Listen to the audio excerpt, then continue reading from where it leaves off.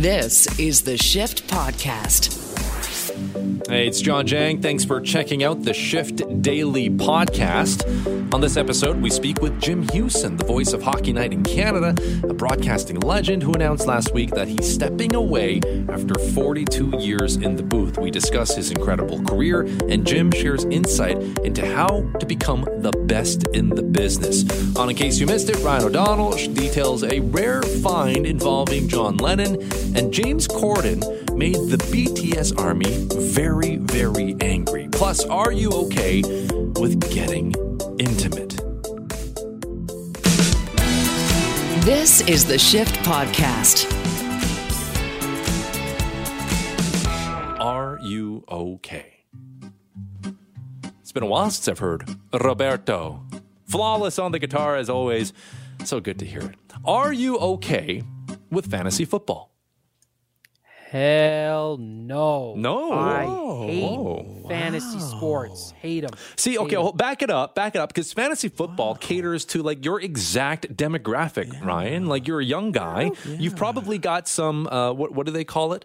Money that you can use. It's, right. No. I know he does. Expendable currency? No? No, it's all spent on shoes. Yeah. Okay, well, fair enough. Fair enough. Is buying shoes cutting into your love for fantasy football, or is it just something that you don't care about? I don't like cheering for a player instead of a team. Like that's just weird to me. But that's like 90% of the NBA. Yeah. Okay, yes, that is fair. But the NBA is an exception to that. Fair. But I just think it's weird. Like I'll take them, I'll take that person, and then I'll put my money and bet. And then I understand it like forces you to like watch more games and all that. I think it takes you out of it a little bit. And I don't really like putting money on sports because I'm really terrible at guessing who's going to win and all that. So it's just, I understand the appeal. I think it's fine if you want to play fantasy football. Right. But for me, like we did a pool for who would win the cup, and I was in last. Fair enough. Dead last. Fair enough. Absolute last. It just can't win on those. I will say it's an acquired taste because it's like you're taking on an entire research assignment, right? It's homework, and at the end of the day, you watch sports to get away from homework and thinking and over-calculating. It's supposed to be a distraction, so I get where Ryan is coming from. Brendan, what about you? Fantasy football? Are you into that stuff? Well, here's the thing. The last 2 years, my American family has thrown America! me. Yeah, they've thrown me in their fantasy football league, and 90% of the time I forget to select my players, and it's auto-selects for me. Okay. And I also don't usually end up doing too badly, and it makes them very upset because I'll finish like mid of the pack or like mid pack upper mid of the pack. Sure. And it angers a lot of the people who, a lot of my family members who make very scientific picks. Right. And I'm still, coming out on top, and I'm not even picking anything. Because AI knows. Yeah. AI knows. Like when Exactly. you let the computer just draft your team for you, Yeah. they're going to make reasonably smart decisions.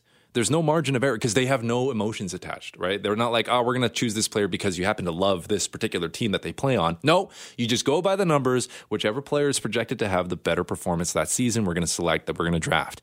As you can tell, based on my excitement talking about things like that, I love it. Fantasy football. I can't go without it. My team just got absolutely killed for this weekend, this past Sunday. Not a great performance for my team. My team's name, by the way, because part of playing fantasy football is having fun and creative team names. Strawberry Fields Forever.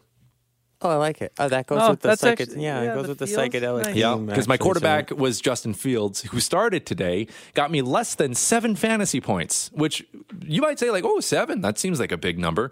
Quarterbacks on average are supposed to get you like 23. Yeah. So a rough day for Strawberry Fields Forever.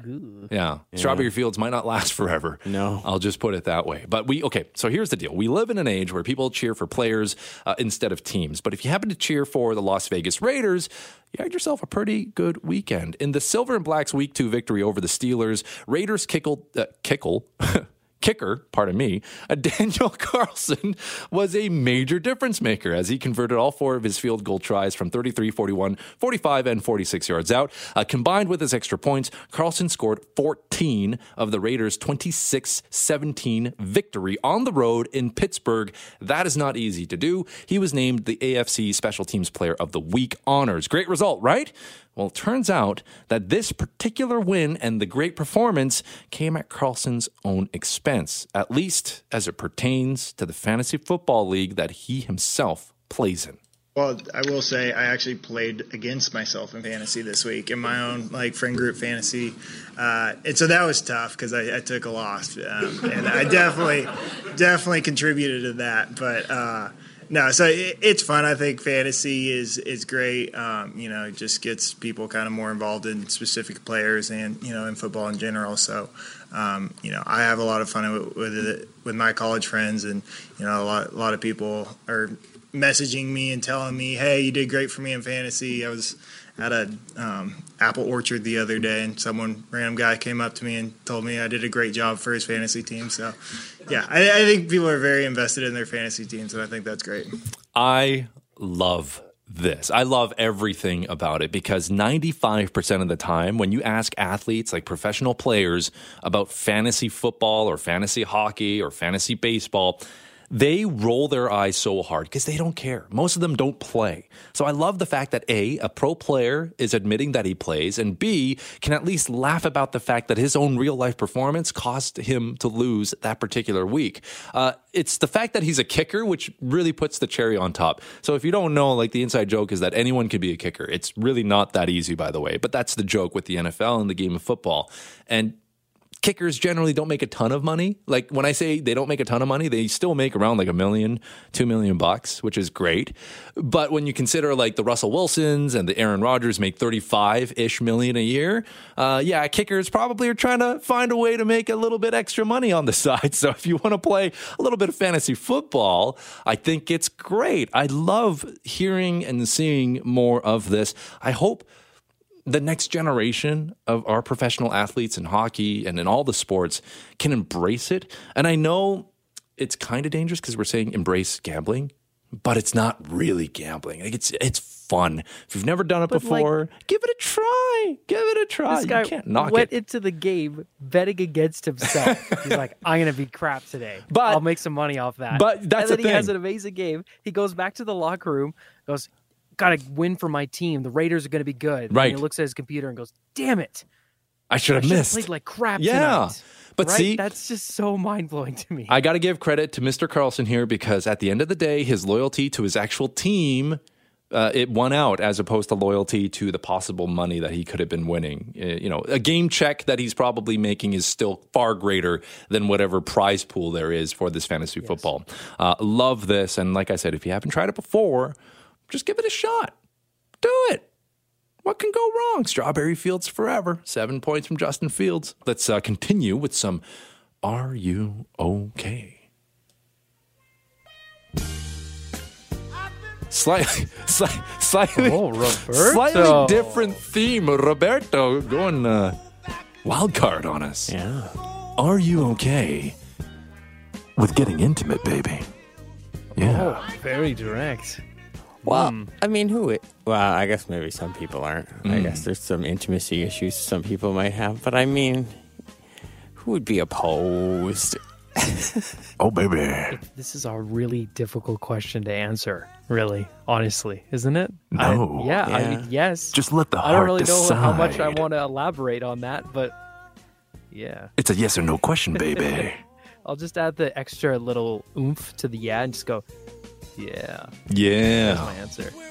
Are you okay with getting intimate?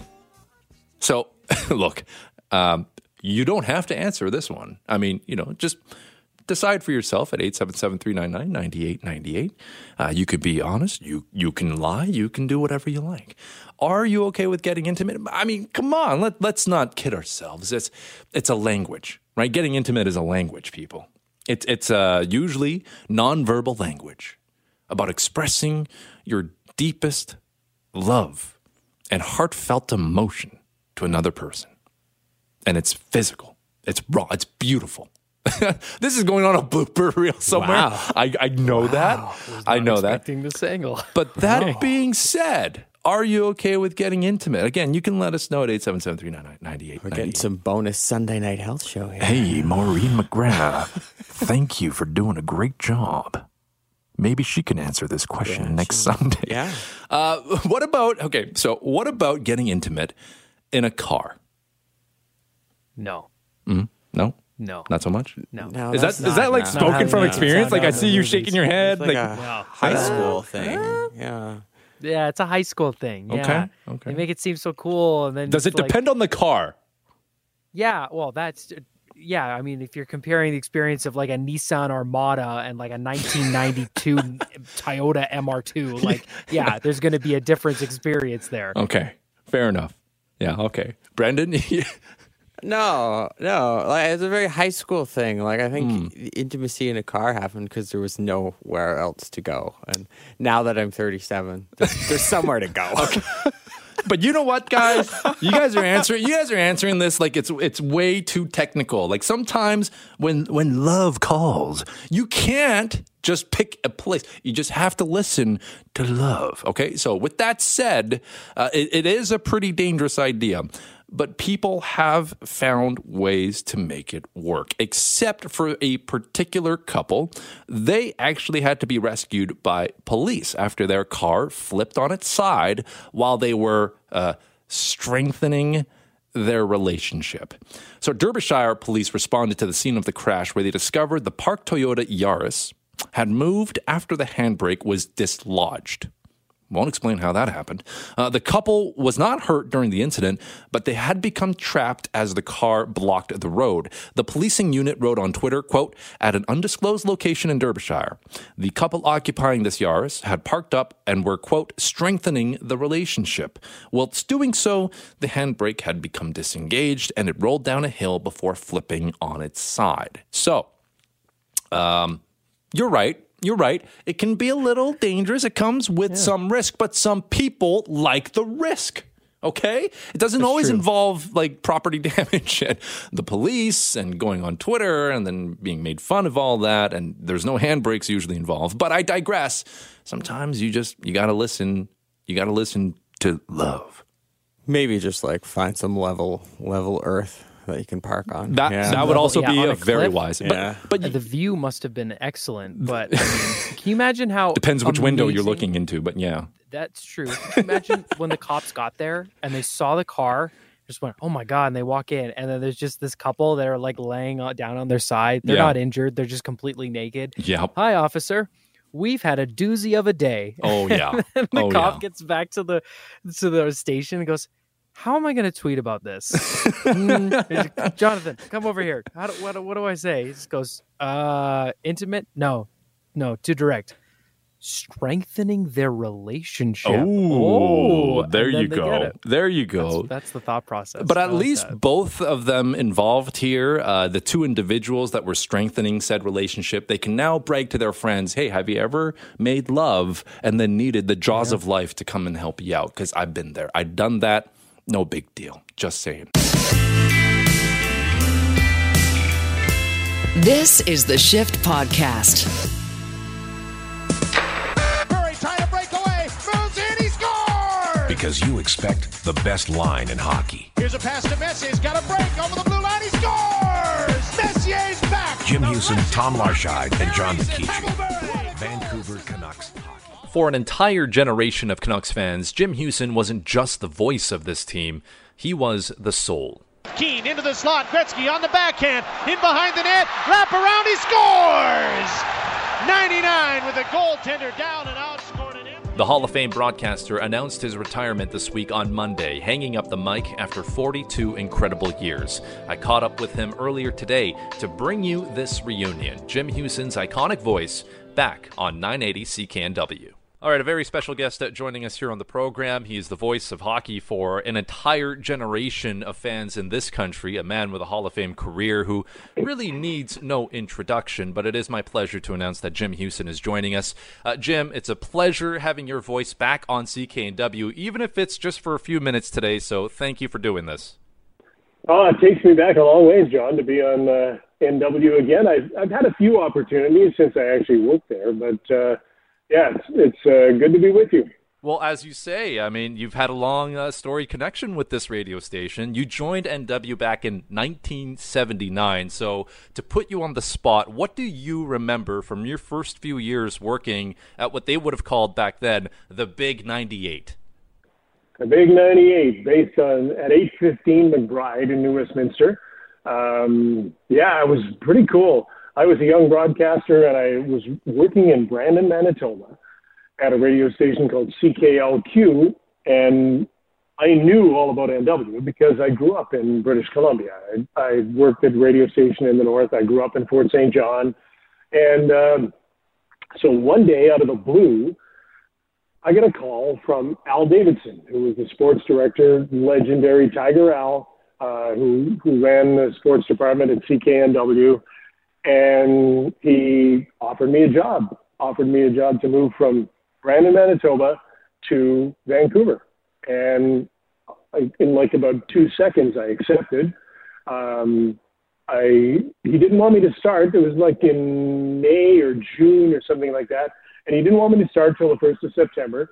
So it was okay. I took the summer off and drove my Volkswagen Westphalia through the mountains and visited some friends and did some things and took the summer off. And arrived in Vancouver and ready to go to work, and realized that not once did I ever talk to him about how much money I'd be making. It didn't matter.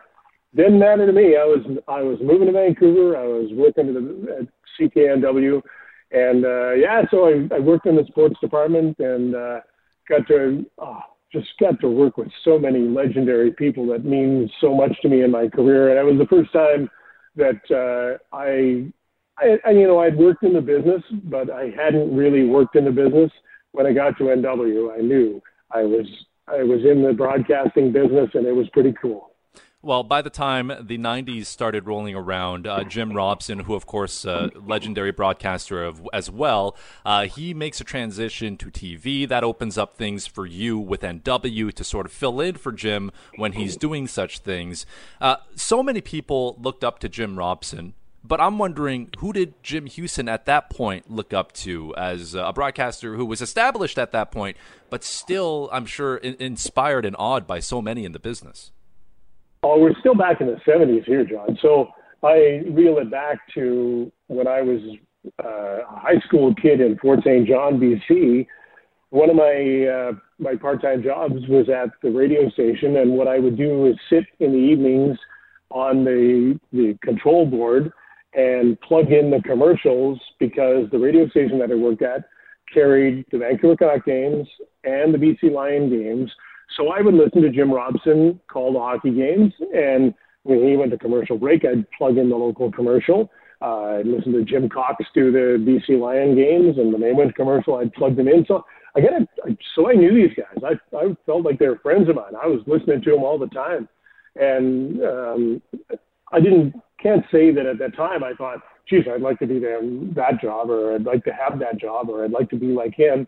But I knew them. I felt like I knew them. So when in the late 70s I got to CKNW and got to meet them and got to watch what they do firsthand and learn from them, it was a pretty special experience. There was a whole bunch of other people around there. People who are listening to the radio station today that are of the same age as I am, that will know the names of Warren Barker and John McKittrick and Carl Ways and Arnie Eck and Frosty Forst and Rick Honey and Earl the Pearl Bradford. Those are the people I got to work around. So it wasn't just the sports people. It was all these professional people who were bigger than life and were so good at what they were doing that taught me and, sort of led me along. So it was a bigger than life experience for me as a kid, wandering on to 815 McBride, who didn't own a suit and could barely afford gas. I know that feeling. Trust me, I do. Gas prices have gone up, so I understand that feeling quite well. Jim, we fast forward here just a tad, if you will. 42 years later, you've managed to call thousands and thousands of games in your legendary career. Is there one, it's a question I'm sure you've been asked so many times already over the past number of days. Is there one game or one call that stands out in your experience as maybe a personal favorite for whichever reason? No, John, and thank you for asking, and so many people have. But it's really hard to pick out one from another. There's so many good times, so many good games, and when you broadcast Stanley Cup Finals every year, each one has a story to tell. Some finals are better than others. Some are 7-game series, some are 5-game series, but each one means so much to the people that are involved in it that it would be disrespectful to suggest that one series is better than another, that one game is better than another. I know that the best team that I've ever seen play the game is Team Canada at the 2014 Winter Olympics in Sochi. That is the most precision-like, best hockey team I've ever seen play the game. There were some great teams in Vancouver. There have been some great games all along the way. But I've always been appreciative of many of them. I mean, even go back to the times when I was broadcasting junior hockey games at TSN, and John Slaney from Newfoundland scored a goal to win the gold medal for Canada in Saskatoon in 1991. It was just such a special moment to be a part of. So there are a whole bunch of them. It's hard to rank them. It's just so cool to have been around so many of them and had an opportunity to see them firsthand and communicate them to other people. Very fair points. I appreciate the response. Now, I am curious, because you've called so many games over so many years, would you say that the game of hockey today is the best that it's ever been, or do you feel that there was something special about how the game used to be? No, I'm never going to be the guy who lives in that world that says, I liked it better on the old days. No, there were days in the early days that I was broadcasting hockey games, there were 4-hour games because if you looked at somebody sideways, you had to fight them. And, the game went on forever. And there was a lot of senseless violence in the game. I understand toughness, and I've never been one to shy away from that. And I always thought, good scrap in a game was never a big deal as long as nobody got hurt. But as time has gone on, I haven't missed it. I think the game is played at a higher level now than it's ever been played. The players, the young stars are so good. They're so well trained. They're absolutely fabulous players, and they're great at a younger age because they get so much training. And sadly, the guys who are older are younger guys. They're older at a younger age, if you know what I mean, and they're out of the game. But the guys that used to hang on in the game because they could be fourth line players and fight don't hang on in the game anymore. The fourth line players might not score anymore, and still don't score, but they can skate and they can do an awful lot of other things in the game. So I think that the game of hockey is in really good shape, and it's been fun to watch it evolve. I remember. And people in Vancouver and many who are listening will remember Howie Meeker. The late Howie Meeker was a really good friend of mine, and we used to talk about this all the time. And he would say on television and off, and he would constantly rail on the fact that, we're not, our Canadian guys, we're not teaching skills. We're not skilled enough. We're not good enough. And people would argue with him about it, but he was right. He was right. And as it turns out, we started teaching people to be skilled, and skill and skating became far more important in the game, and our players became so much better because of it. And look what we've got now. We've got these fabulous young, many of them Canadian stars all around the league. I think it's a golden era in the game because there's superstar players everywhere. What would your advice be for aspiring broadcasters who listen to you call these games and think, that's what I want to do. That's my dream. That's my passion. I wanted to be the next Jim Hughson. What would your advice be for those that want to get into the game?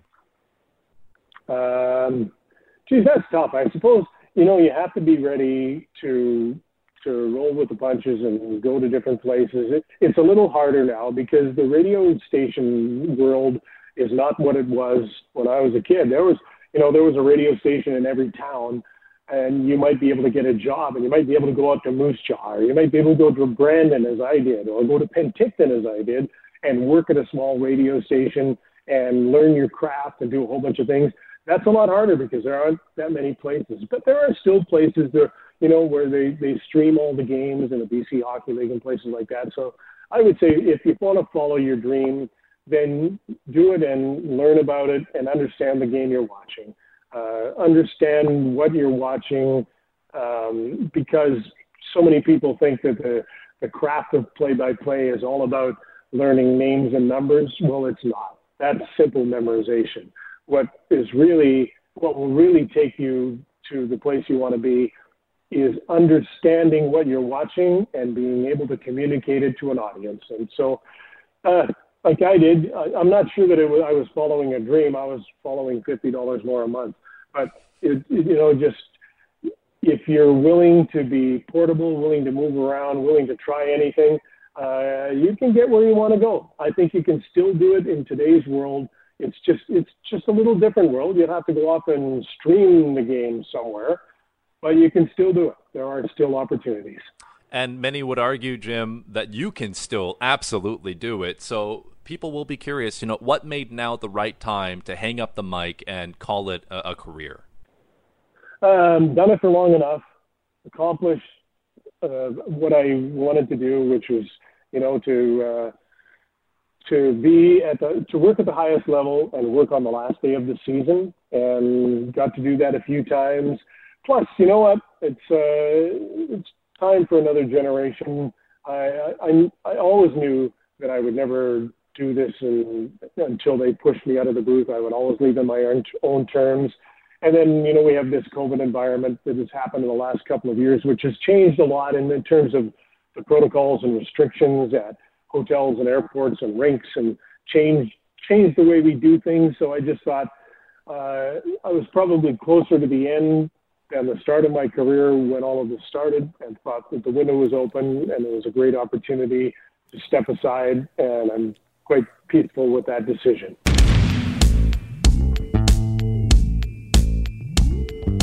This is the Shift Podcast. In case you missed it on the radio, here's Absolutely shift-faced. O'Donnell. That's wonderful. That's wonderful. Right? And just a That's quick pretty note, good. because I didn't get a chance to say goodbye to Matty before he left. So we love Matty. We miss Matty. Heck of a guy. And I'm so glad that he's doing something that he loves with music and guitars and just living his dream. So sorry, I just wanted to get that out of the way. No, great point. Yes, and he has left us with some amazing music that we continue to manipulate and meme the crap out of every week here on The Shift. Absolutely. Okay. John teased it. I'm going to get right into it because it's a pretty cool story. Once again, I'm going to make this statement, this very bold statement, that I am not a fan of the Beatles. I do not enjoy the Beatles' music. I respect the hell out of the Beatles. I always just kind of, when I listen to the Beatles, it's kind of like, yeah, they were like the first to do it, but I feel like other people did it better. I know how painful that must be. Scandalous. I know. But hey, I love the impact the Beatles have had on music, and I will never deny that. Never. Okay. So I just wanted to get that out of the way. Bold take. I think this story is amazing, and I don't really like the Beatles. So just keep that in mind. Stop saying that. You know how many intros they can make? yeah, it's dangerous. Make it perfect. This opinion has been well documented for a long time. Okay, so a Canadian family has dug up very rare tapes involving absolutely one of the most influential musicians of all time, John Lennon. What they found was newly discovered interviews between John Lennon and a Canadian broadcaster. And it's really cool because the interviews are about like what music John loved the most, and the influences and what, that kind of thing. And it's a little bit more of an insight into what kind of a person John Lennon was. So we've got Crystal Gamansing from Global News taking a look at what they dug up and some of the impact and what was learned. And the really cool Canadian connection here. I am pleased to say, despite not being a fan, that you are about to hear an interview with John Lennon that has been lost to time until right now. Let me take you down, 'cause I'm going to Strawberry Fields. What beat Beatle music do you look upon as being outstanding?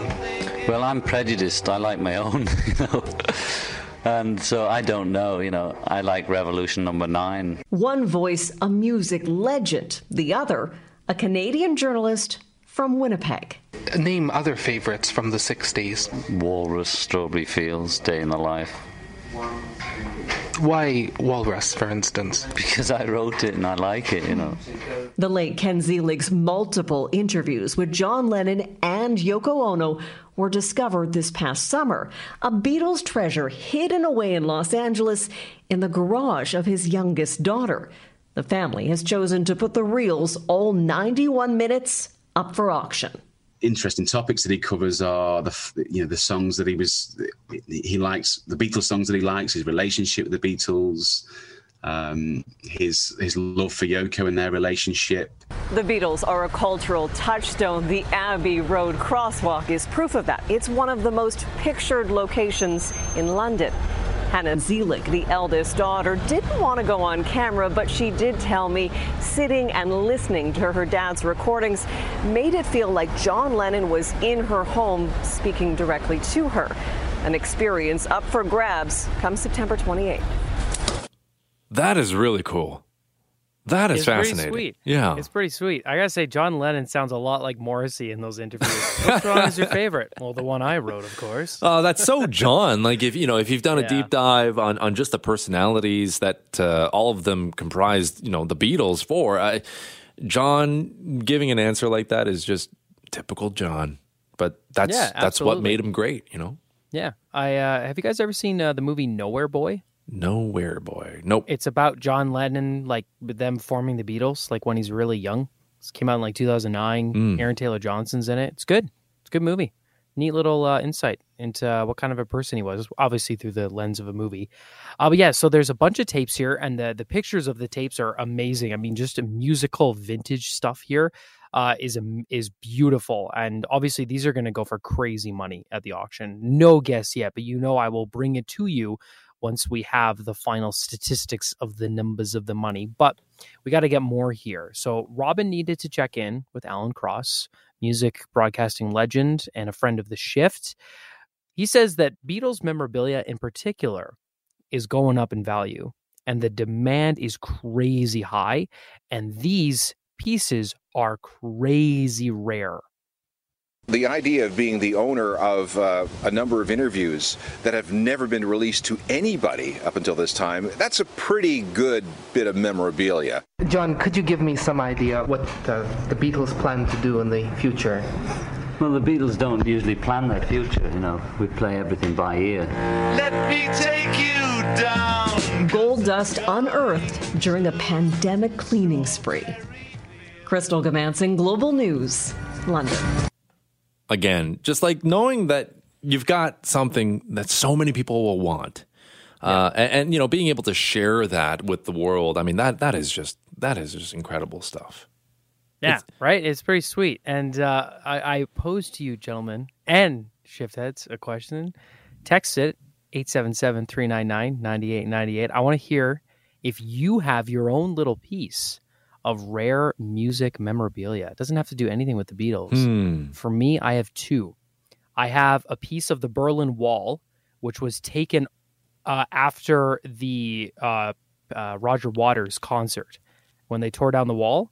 So they played on top of the wall, and then they tore it down with pickaxes, and then they grabbed all the rubble and put it in these boxes. And I have a piece of the Berlin Wall from that concert, and I have a misprint of Metallica's second album, Ride the Lightning.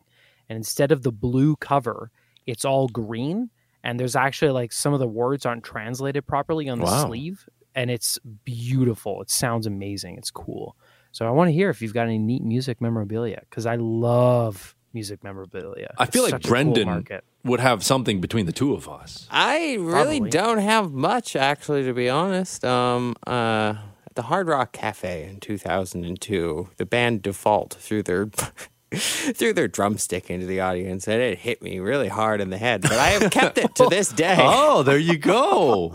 That's one way to catch a drumstick. Yeah, I still have it. I appreciate that. Yeah, it says Default on it, and there's lots of dents and chips out of it because they used it during the show. I was never a major Default fan, but it's a good story to tell. You know what? It is a great story to Dallas tell. Smith, who was the front man for Default, pardon me. We could get him on the show. We can get him to, I mean, I know he's not the drummer, but we can get him on the show. He's based out of Langley. We can get him to apologize for whacking you in the head. Hard Rock Cafe, downtown Toronto. Whacked in the head by Default's drumstick. You heard it here first, listeners. Heard of her. You heard her first. Default. Brilliant. Attacking shift staff. Yeah. Making their comeback. Yeah. No here on kidding. the shift. I love it. Okay, so we go from one amazing story to a story I know will make John angry. Uh-oh. What is the most effective armor in the world? Is it a suit of plate mail? Maybe some uranium-plated armor on a tank? Nope. None of that. It's an army of fans that will do literally anything to defend your honor. And the biggest army of all are loyal to the K-pop supergroup BTS. This story is crazy, guys. So last week on the shift, I highlighted how South Korea sent BTS to the UN General Assembly to be diplomats. They performed a show there. They had a speech where they said stuff like, you can sense the good vibes and all this. And it blew up. Got something like 16 million views in a matter of hours. The music videos got over 30 million. I mean, they're one of the biggest groups in the world. They're probably the biggest pop group in the world for sure. It's crazy. And this isn't unique to BTS. I'm sure, John, you know this because I know you've done a lot of reading and look at the culture and industry of K-pop.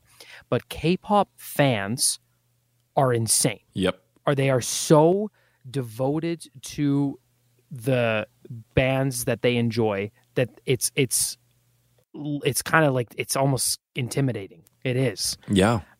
And this got a little out of hand because James Corden, the comedy guy, the British guy, I don't think he's very funny at all, but he's very big. He's got a show.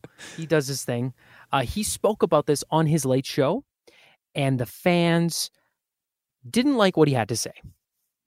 And it started with some pretty unusual visitors, BTS. BTS fans, known as the Army, didn't appreciate the word unusual because the group has addressed the UN before. The world leaders have no choice but to take BTS seriously. At the end of the day, BTS has one of the largest armies on planet Earth. And the BTS Army declared war on Corden for saying this. Historic moment. It actually marks the first time 15-year-old girls everywhere found themselves wishing that they were Secretary General Antonio Gutierrez. Some fans considered 15-year-old girls stereotyping. You stink, dude. Corden began trending as critics declared, you are canceled. Oh, no. Oh, and they did. What they did was they went on Google, and I think this is disgusting. You should never do this. This is so childish and so irresponsible. They went on the Google page for his show, which had a 4.6 on Google, and they review bombed it. Oh. It now has over 30,000 reviews, 34,000, and the rating has gone from 4.6 to 1.2. Oof. These are people who have never watched his show. These are people who don't care about his show.